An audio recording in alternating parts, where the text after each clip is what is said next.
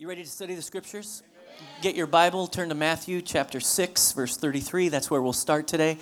As you know, we're in a series called Do This, Not That. We started at the beginning of the year as a way to really prioritize what matters most, and how to make sure that our lives are lining up with the Scripture and what God wants us to do as His people. And so we're wrestling through these ideas. If you recall, the first week we talked about cultivating a hunger for God and how important this is as a primary thing in our lives. And then week 2 was fight for your family.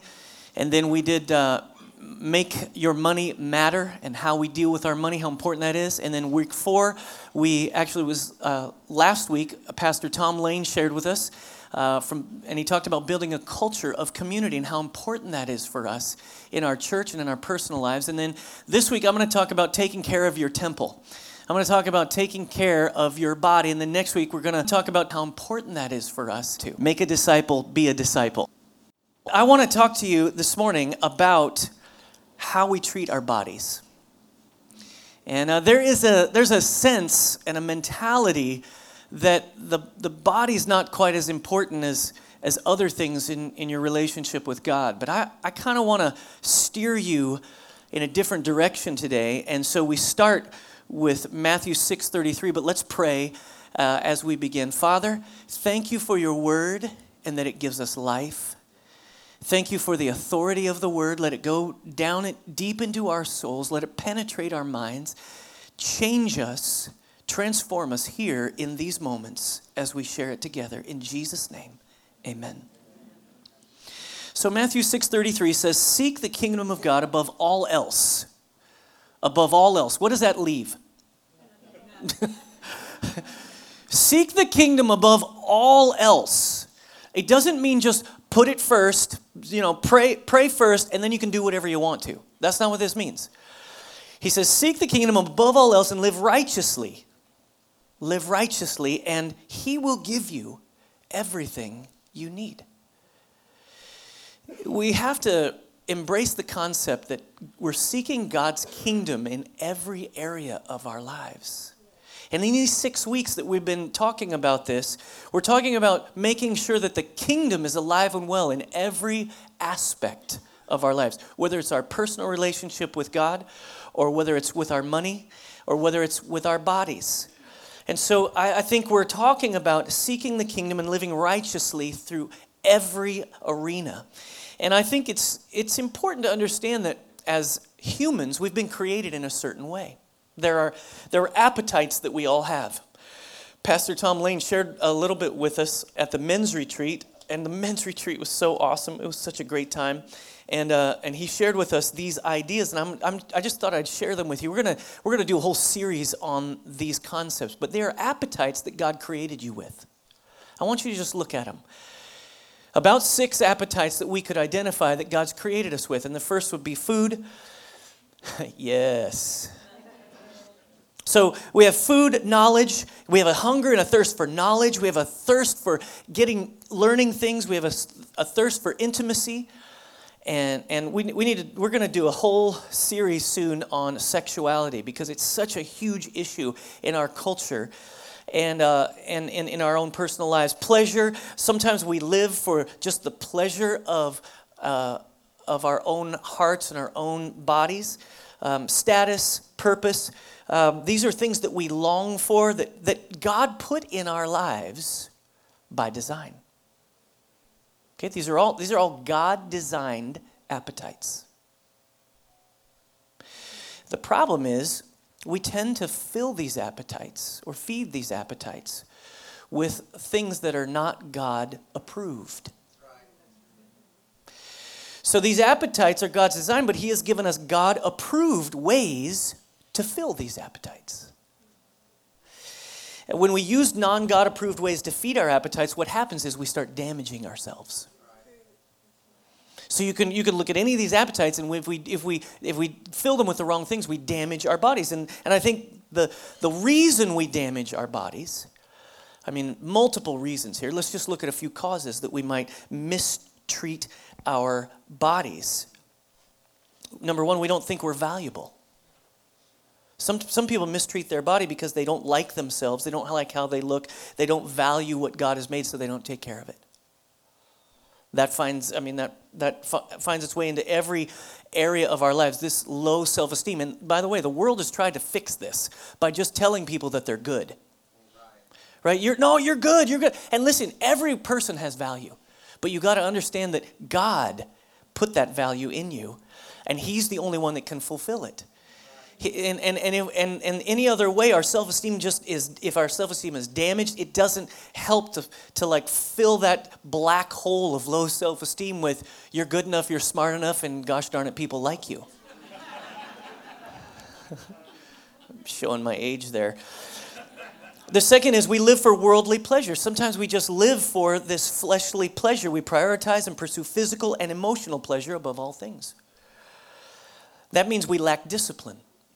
We don't understand what discipline is. We don't understand what disciplining our bodies or disciplining our lives or becoming a disciple. Root word is discipline, a disciple. Number 3, we're busy. We're out of balance, and we're always struggling with time management. Most people eat bad because of this reason right here. They're just so busy. It takes time to eat well. It takes time to exercise. And that's one of the most difficult things. And so we don't, here's the thing. The root of this issue is deeper than just not eating the right things or exercising. It's not understanding and embracing the Sabbath rest that God has for us. What that means is making sure that you build margin into your lives. Margin. All right? You got to have a margin. You don't fill up the book with everything so much that you don't have any margin left for things that come up. So we got to figure out how not to be so busy and slow everything down and build the Sabbath into our lives. Number 4, we suffer with emotional pain. A lot of people have been damaged. We damage ourselves physically to relieve emotional pain sometimes. People enter into relationships damaged emotionally, and then they end up in intimacy that they shouldn't be engaged in, and it damages their soul. Often we're medicating something in a non-God approved way. We're not accepting the healing of God. We're medicating with something else.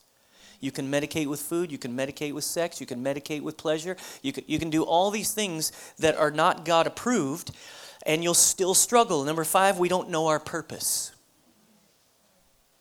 Sometimes we damage our bodies because we don't know our purpose. We are not in touch with God's desire or design for our lives. So He mistreated us. So we got to look to the scriptures and we got to ask ourselves this question: how does God want us to feed these appetites? And I think especially these appetites that have to do with our basic bodies. And so I remember the first time that I felt like I was really old. Do you remember the first time you felt like you were getting older? It happened to me on a football field. It happened last weekend at the men's retreat. I got pummeled by Kyle Mozingo and Tom Fedorko. Those two guys, they were like serious business. I'm older, so I was trying to like stay away from all the action. I was like, I'll be the quarterback. I'll just stand behind and throw it. But man, these two guys came up and busted my glasses in two. Yeah, just busted my glasses off. I ended up with a shoe print on my shoulder. Yeah, I was looking in the mirror. I was like, something's on my shoulder. And afterwards, and I was like, what? And it was the printout of shoe tread on my shoulder. Anyway, it was crazy. But I remember the first time this happened to me, I was 36 years old, and I was playing football. I was playing flag football in something called the Ice Bowl. We were living in Colorado, and it was a round-robin tournament, and they had all these teams from all over the place. And they had a lot of young teams, right? And I was 36 and not old. I mean, that's young. It's getting younger all the time. But I was playing with all these college students and Air Force Academy guys who were huge, and it was crazy. So I'm playing quarterback, and we played 3 games, I think. And we won 1 and lost 2, and we got thrown out of the tournament. And so I woke up the next day, though. And I was stiff as a board. I mean, it's like I couldn't get out of bed. I was like, oh man, I really overdid it. I mean, this is bad. I got to stop doing this. I got to work out. I got to do something. I've never really had to work out. I've always been kind of skinny. Some would call it scrawny. That's no longer the case. I got a little something here. I need to work on it. But I remember it was day 5 and I was still hurting. Day 6, I was so concerned. I was like, something's wrong with my body. Like, things aren't working right. Something's really bad. So I called my doctor, and I got a hold of him. He called me back, and I said, something is really, I don't know what's going on. Help me figure this out. And he asked a few questions, and I told him what was going on, and he kind of interviewed me and said, well, do you have this? I said, no. You have this? Yes. And then he finally said, okay, well, I think I got good news and bad news for you. The good news is you're going to be fine. He said, the bad news is you're getting older. I said, this cannot be how getting old actually feels. And he said, no, it gets worse. It gets worse the older you get, and I can testify to that. It is something that happens to your body when you don't treat it well.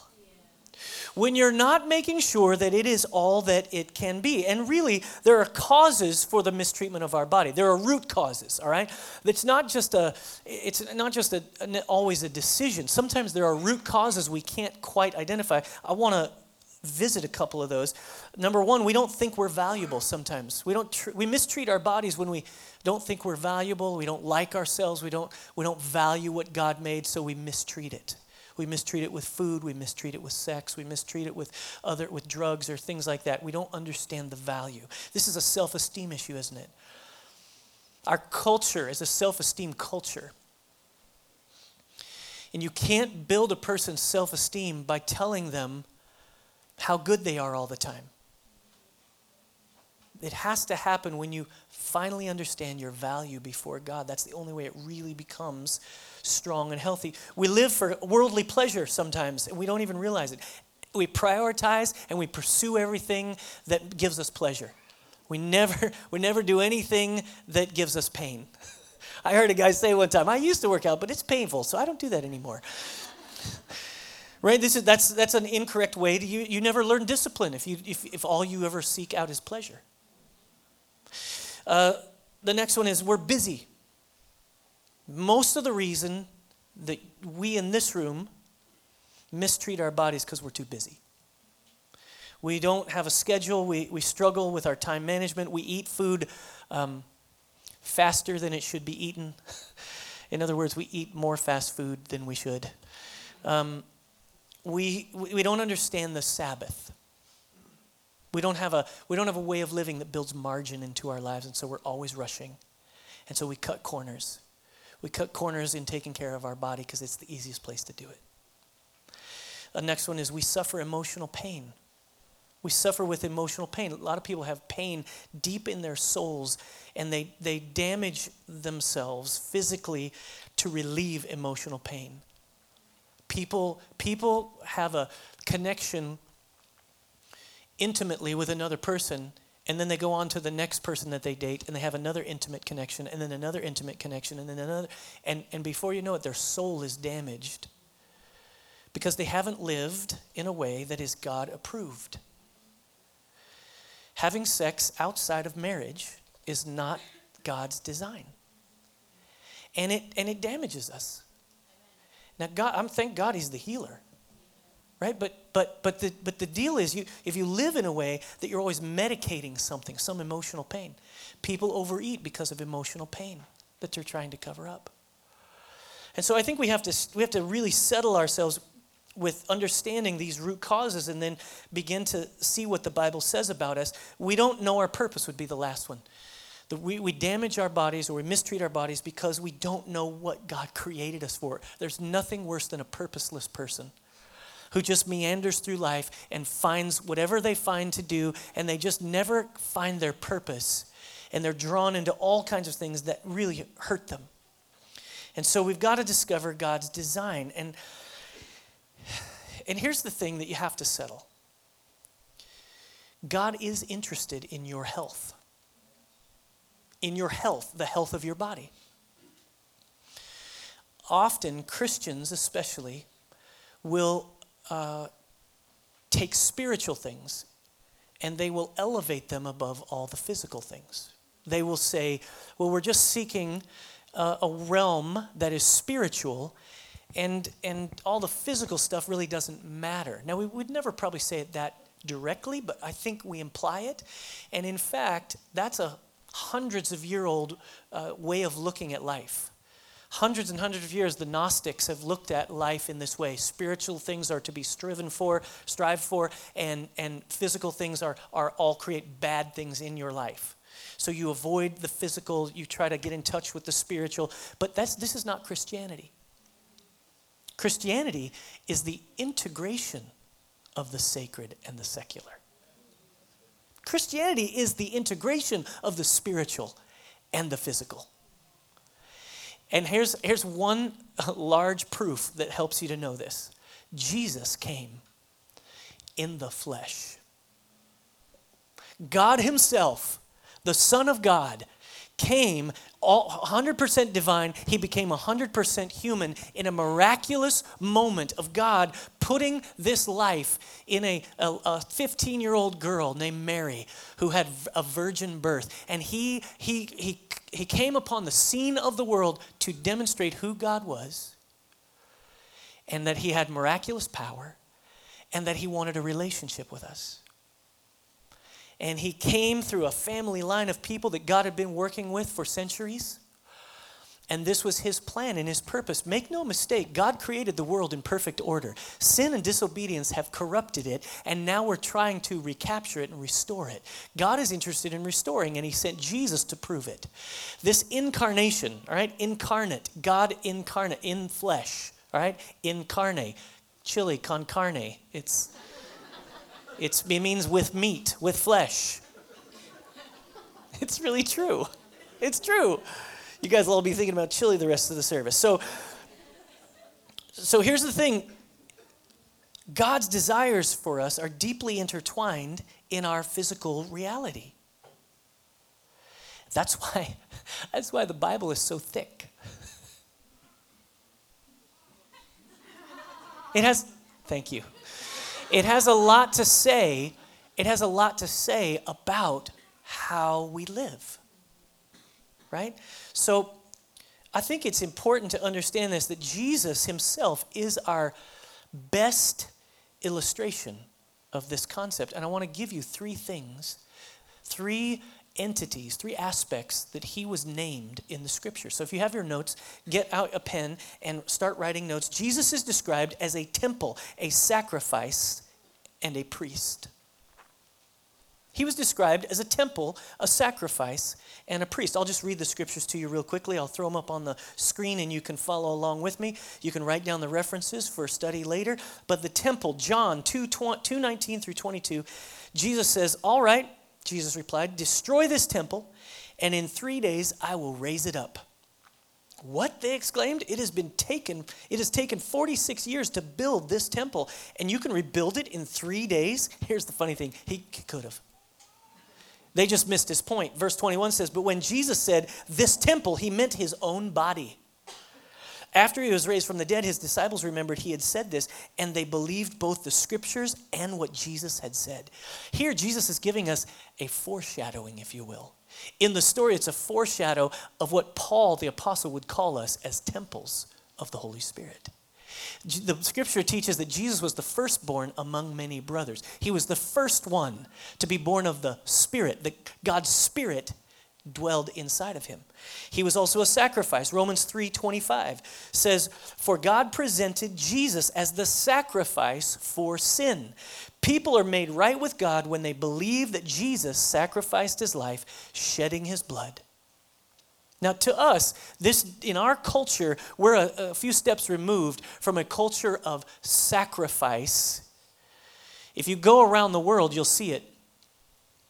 You'll see people sacrificing goats and bulls and all kinds of things. All the things you see in the Old Testament.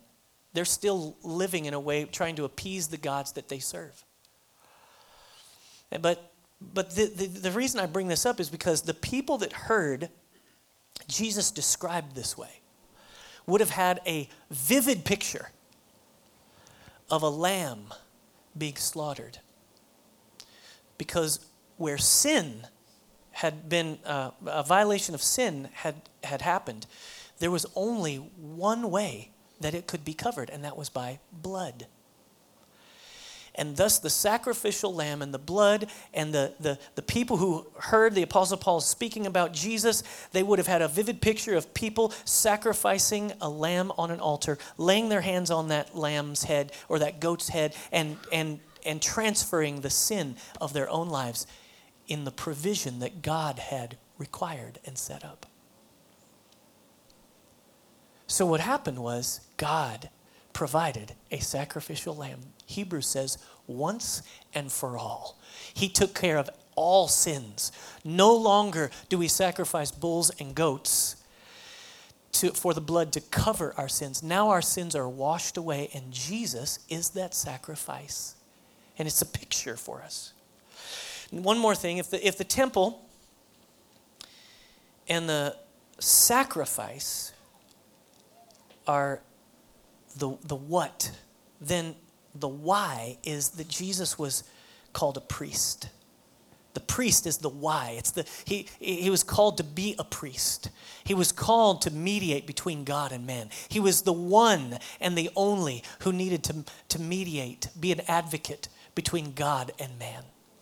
Sin had separated us. God put him there as a priest. Look what Hebrews 8:6 says. But now Jesus, our high priest, has been given a ministry that is far superior to the old priesthood. For he is the one who mediates for us a far better covenant with God, based on better promises. We live in an age and a day when the old covenant has such value in understanding who God is and where we've come from. But the New Testament gives us a new covenant based on better promises, because who Jesus is, here's the secret. Who Jesus is, he wants to make us into. Jesus is the template. Jesus is the one we follow. Jesus is the one. God created man and woman in his image. Now, Jesus wants us to be created in his image, recreated in his image. That's the power of the idea. And the way we deal with our body lines up with the way he wants us to follow him, or it doesn't. Did you hear about this guy that did 90 days eating at McDonald's? Just recently, all right? You remember the Super Size Me documentary, and that was a big deal, and that guy, 30 days, he ate nothing but McDonald's, right? And he ate all this junk, and he got really sick and was awful. Well, this guy is a science teacher in Iowa, and he wanted to do an experiment with his class because he was trying to teach them something. So he decided, they set up this whole elaborate plan to study himself, his body, as he went to McDonald's every day from a scientific point of view, and they got a McDonald's to give him all the free food, and so they did this whole thing in this community in Iowa, and he ended up losing 37 pounds in 90 days, only eating at McDonald's. His cholesterol level went down by 79 points. Eating at McDonald's. Here was the science experiment. Could you go to McDonald's for 90 days and not let the bad food affect you? Here's his big revelation. You can go to McDonald's. What it is dependent on is your choices at McDonald's. McDonald's isn't the problem. It's your choices. It's you standing there at the counter and choosing the worst thing for you. That's a pretty amazing concept when it comes right down to it. He was teaching all those students that you have a choice to make. That as you decide what your life is going to be like, your body reaps the repercussions, the benefits or the destruction. And so we've got to decide if we're going to line our lives up with the image of Jesus. So look at this. The Bible uses the same descriptions of Jesus to define us. The same three descriptions, they define us. Jesus was a temple, he was a sacrifice, and he was the priest. Look at how the Bible defines each of us as a temple. 1 Corinthians 6:19. Do you not know that your bodies are temples of the Holy Spirit who is in you, whom you have received from God? You are not your own. You were bought at a price. Therefore, honor God with your bodies. Therefore, honor God with your bodies. Say that with me. Therefore, honor God with your bodies. We are the house of the Holy Spirit. He dwells in us when we give our lives to Christ, when we follow him, when we have faith in God, when we choose to trust him. What happens is the Holy Spirit comes in and dwells within us. This is a much better plan than Jesus by himself running around the earth doing miracles. Right? He left and he told his disciples, when I leave, something better's coming. It's a counselor, it's a comforter, it's a helper. God's plan was to put his Spirit inside of each one of us. Millions of believers roaming the earth, praying for people, doing miracles, seeing God do something, him whispering to them and him leading them through life. That was God's plan. You're a temple. You're his temple. It's where worship happens all week long. Worship cannot be defined to this little room, as sweet and nice as it is. Temple is a place of worship. You must worship him. And you know this? The Holy Spirit is a gentleman.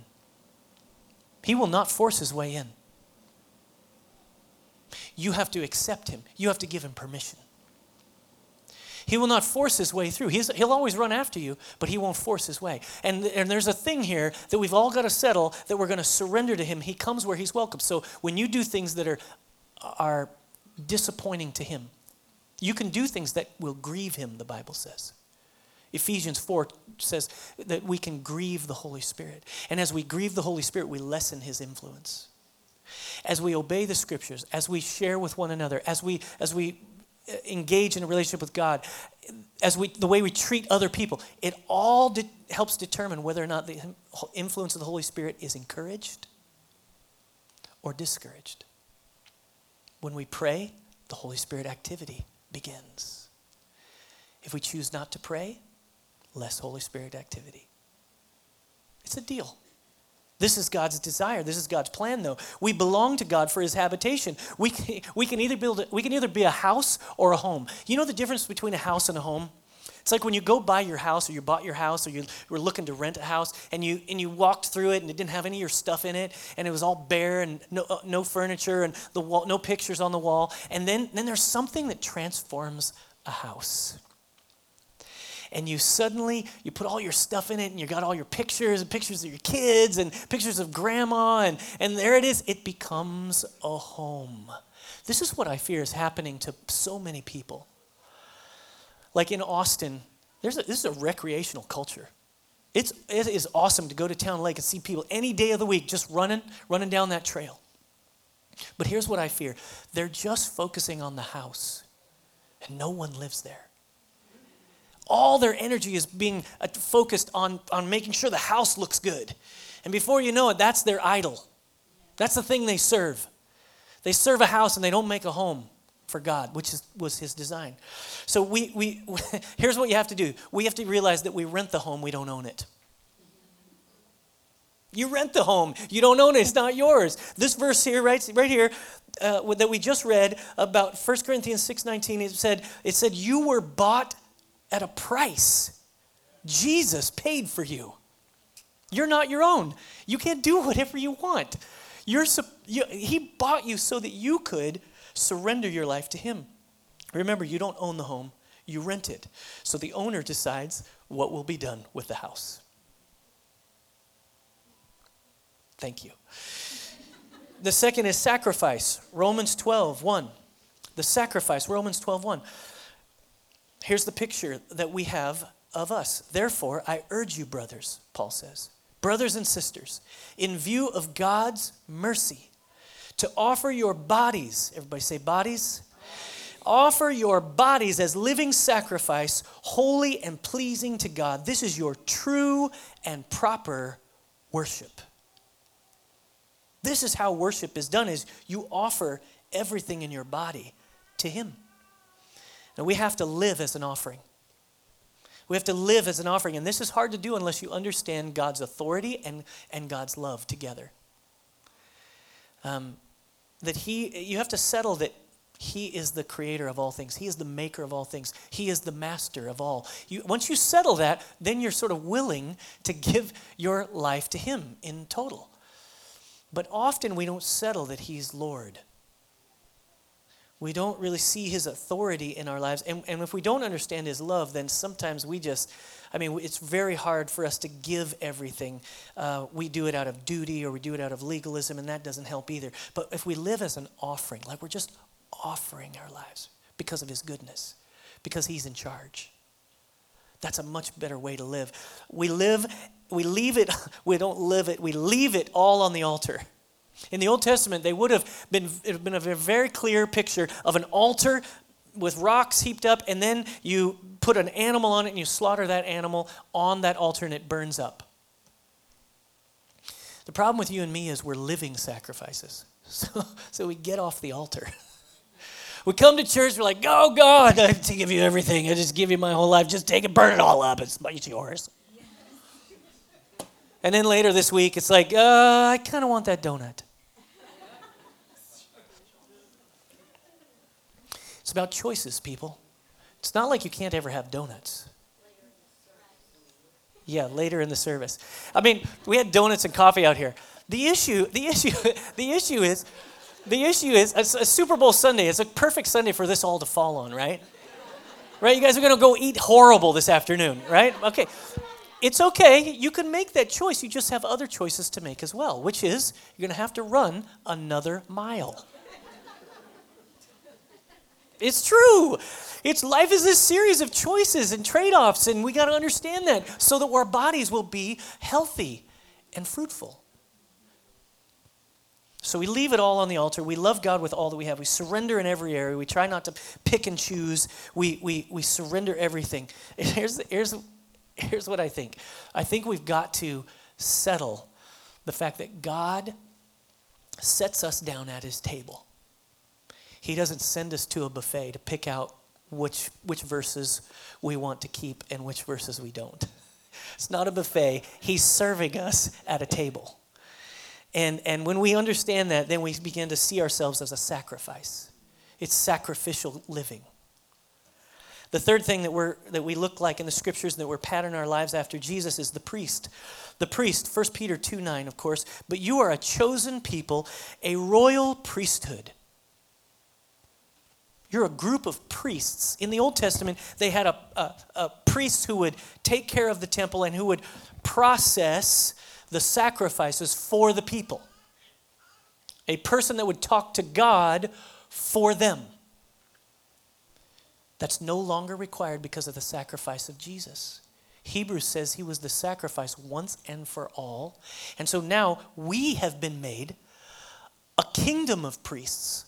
A nation of priests, a nation who's specially called out by God. And He's calling people out all over the world to become priests before Him. And so here it is, but you are a chosen people, a royal priesthood, a holy nation, God's special possession, that you may declare the praises of Him who called you out of darkness and into His wonderful life. Wonderful light. Look at this. We are chosen. We are chosen by God. And called out. Here's the crazy thing. Chosen by God and called out of the world. Called out of the place where we were. Just to be cleaned up, healed up, and then sent back in. You got to be a priest in the world you live in. God's relying on you to be a special possession. The special person that He's using to speak into other people's lives. You are called especially into a relationship with Him. We choose consecration. We choose to be consecrated. You understand this? We choose to consecrate our lives to God. He doesn't force us or make us. We choose consecration to live especially attentive to God in every area of our lives. We choose to lead. We're God's instruments and voices to influence others. So what is this? What's the purpose? How does this work? Here's the big point. There are reasons why we must live in a healthy way, all right? One reason might be credibility.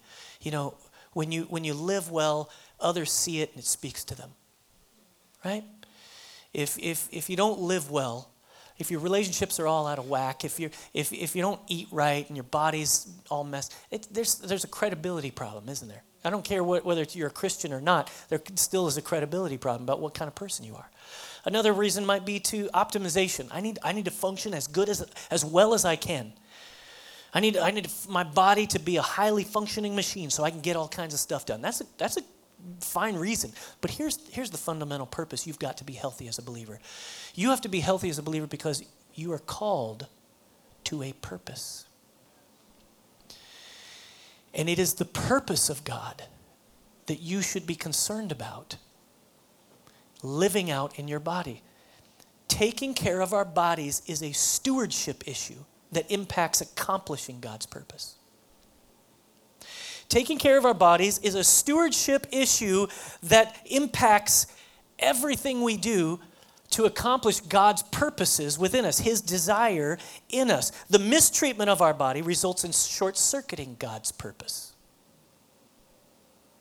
The mistreatment of our body, we can't short-circuit God's purpose for your life. Tell me what the difference is between a man that commits suicide in midlife somewhere and the man who spent 20 years ruining his body by eating horrible food and neglecting exercise. There's a thing here that we have to settle, that both those are more similar than we'd like to acknowledge. There's a process here where we're either filling our lives with life and light, or we're ruining our bodies. But the reason that we've got to pay attention to this is because God has a purpose, and you don't want to short circuit the purpose. You don't want to cut short the purpose of God that he has planned for you and for me. Listen, we're going to get to the end of all this, and then we'll die, and then God will give us a new one, a new body. And there's some Christians who say, it doesn't matter how I treat this body, because I'm getting a new one. No, it's not true. While we're here on this earth, he has a plan and prepared for you, and he wants you to obey him, and he wants you to integrate his spirit into your life. And that means into your body. Have you ever seen The Biggest Loser? Yeah. This show, such a great show. I like this show because I think it's so amazing the transformation that happens to people.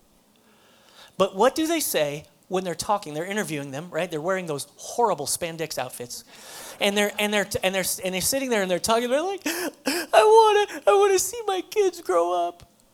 I want to be there for graduation. Yeah, you know why? Because it's real. Because they might not see their kids if they keep living the life the way they're living. This revelation comes to them, but it should come to each one of us in the form of God's purpose for our lives. Let's not cut years off of our lives. Let's make sure that we're taking care of our bodies. So here's a few really practical things. Ready? Practical things to be called by God's purpose regarding food and exercise. We're going to do a whole nother series on intimacy and some of these other areas. But regarding food and exercise, let's look at it. See food as fuel instead of a reward or celebration or medication. See food as fuel for your body instead of a reward or celebration or medication. People reward themselves, right? They reward, I ran 5 miles. Awesome, now I can eat all the donuts I want. No, you'll have to run that off tomorrow. There's a trade-off, but if you see your body as receiving fuel through food, then you think differently about how the food works. It's not a celebration. It's not a medication. I'm so grateful God gave us taste buds and he let us taste good things. But like we said, I said it the first Sunday we were talking about this, is you start to, whatever you consume, that's what you start to crave.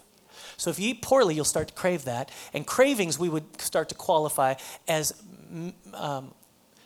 non-God approved ways that we fill our lives, that we deal with these appetites. Anyway, see food as fuel, all right? Eat more brightly colored live food instead of processed pale dead food. The color of the food kind of makes a difference. If you just be drawn to the colorful food, that's really going to be good for you. The pale dead food is not necessarily good for you. It's not that you can't live on pale dead food. You can for a while, just not forever. There's a thing here. I was thinking about manna. Think about this. Manna was provided for the children of Israel in the wilderness when God was leading them through the wilderness. And so he provided for them each day. But what happened at the end of the day to that manna? It rotted. It was only good for one day. It was good for 2 days, the day before the Sabbath. What a miracle. He was teaching them about margin, and he was teaching them about relying on him. Right? So, but he provides manna. So I've had this thought. So the primary thing he was trying to teach them was to rely on him every day. But a secondary thought might be that food that only lasts a day is better for you. In fact, the food that rots most quickly is the food that is most healthy for you. And the food that you can store for a really long time, not as healthy. Anything you can buy in a box, It's an interesting idea. Anyway, the next point is eat smaller portions. Smaller portions. I go out with my wife for dinner. I eat dinner out a lot with people and stuff like that. And so we always try to split a meal, except that I want what I want. So I'll say like, I'll say what I have, and I'll say, baby, what do you want? And she'll be like, oh, I don't need anything. I'll just have some of yours. I'm like, no, you won't. What do you want, something or what? And so I got to learn to just eat. My eyes are always too big for my stomach. If I would just eat smaller portions. In the land of American super-size me culture, we can eat half of every plate. In fact, there's really great benefits to that.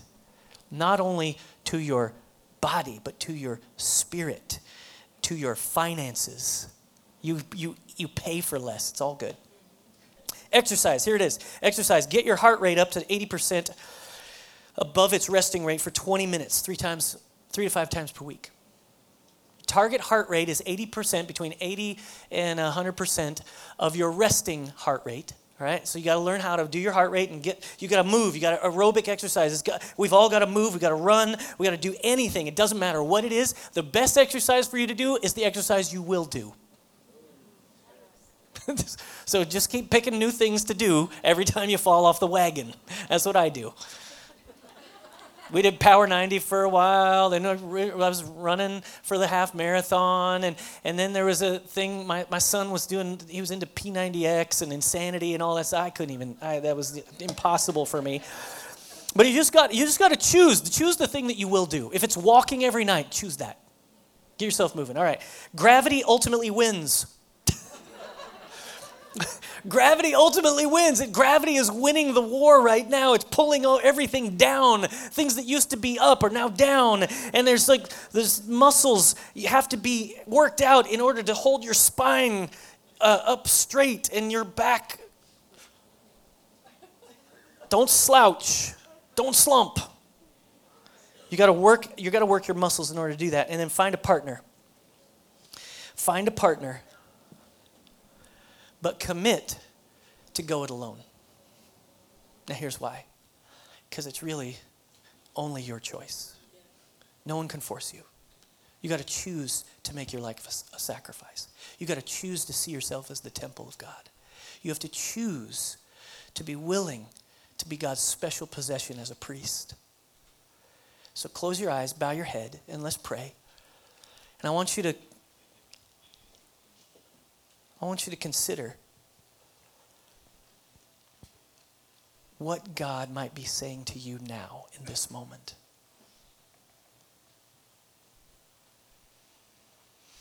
What is he asking of you maybe? What do you sense that the Holy Spirit might be saying to you about your lifestyle? Whether or not you have some of these issues regarding food or exercise. Maybe it's just a whole way of looking at life, and you need to integrate your spiritual life in a greater measure to your physical life, to your work, to your life with others, to your family. I'm not going to embarrass anyone or call anyone forward, but I want you to think about this giving your life away to God. Some of you are here and you really haven't been anywhere near him. You haven't really been following Christ. You haven't been in a place where you've been willing to yield your life to him. And today's your day. This is your moment to commit your life to him and say, yes, God, take over.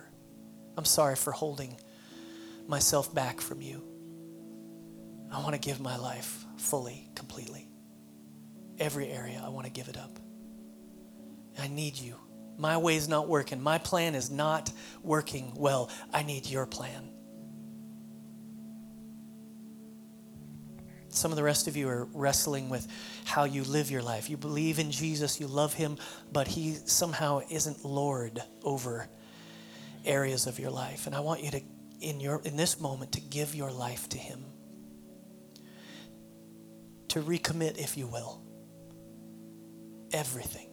To surrender everything. And I wonder if all over the room, everyone across the room would join me in this prayer. No matter what camp you're in, this is a moment for letting Jesus take over. So come on, pray with me. Everybody across the room. Say, Heavenly Father. I'm going to say it again. Say, Heavenly Father, thank you for Jesus, who shows us how to live, to be a temple, to be a sacrifice, to be a priest. You've called us. Thank you.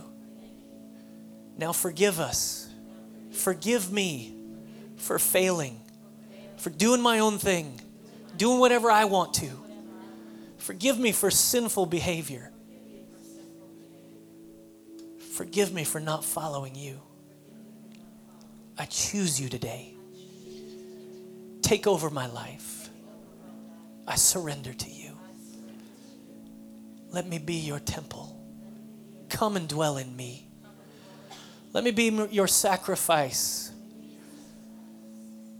I give myself completely. I am your special possession. And I thank you for that relationship. Thank you, Jesus. All over the room, we just thank you for forgiveness. We thank you for healing. We thank you for cleansing. We thank you for giving us the grace we need. We thank you for alerting our attention to the areas of our lives that need energy and focus. We pray that you would give us the possibility, the opportunity, the favor that we need to walk out of this room and to obey you and follow you. Thank you for that today, Jesus. It's in your name that we pray these things.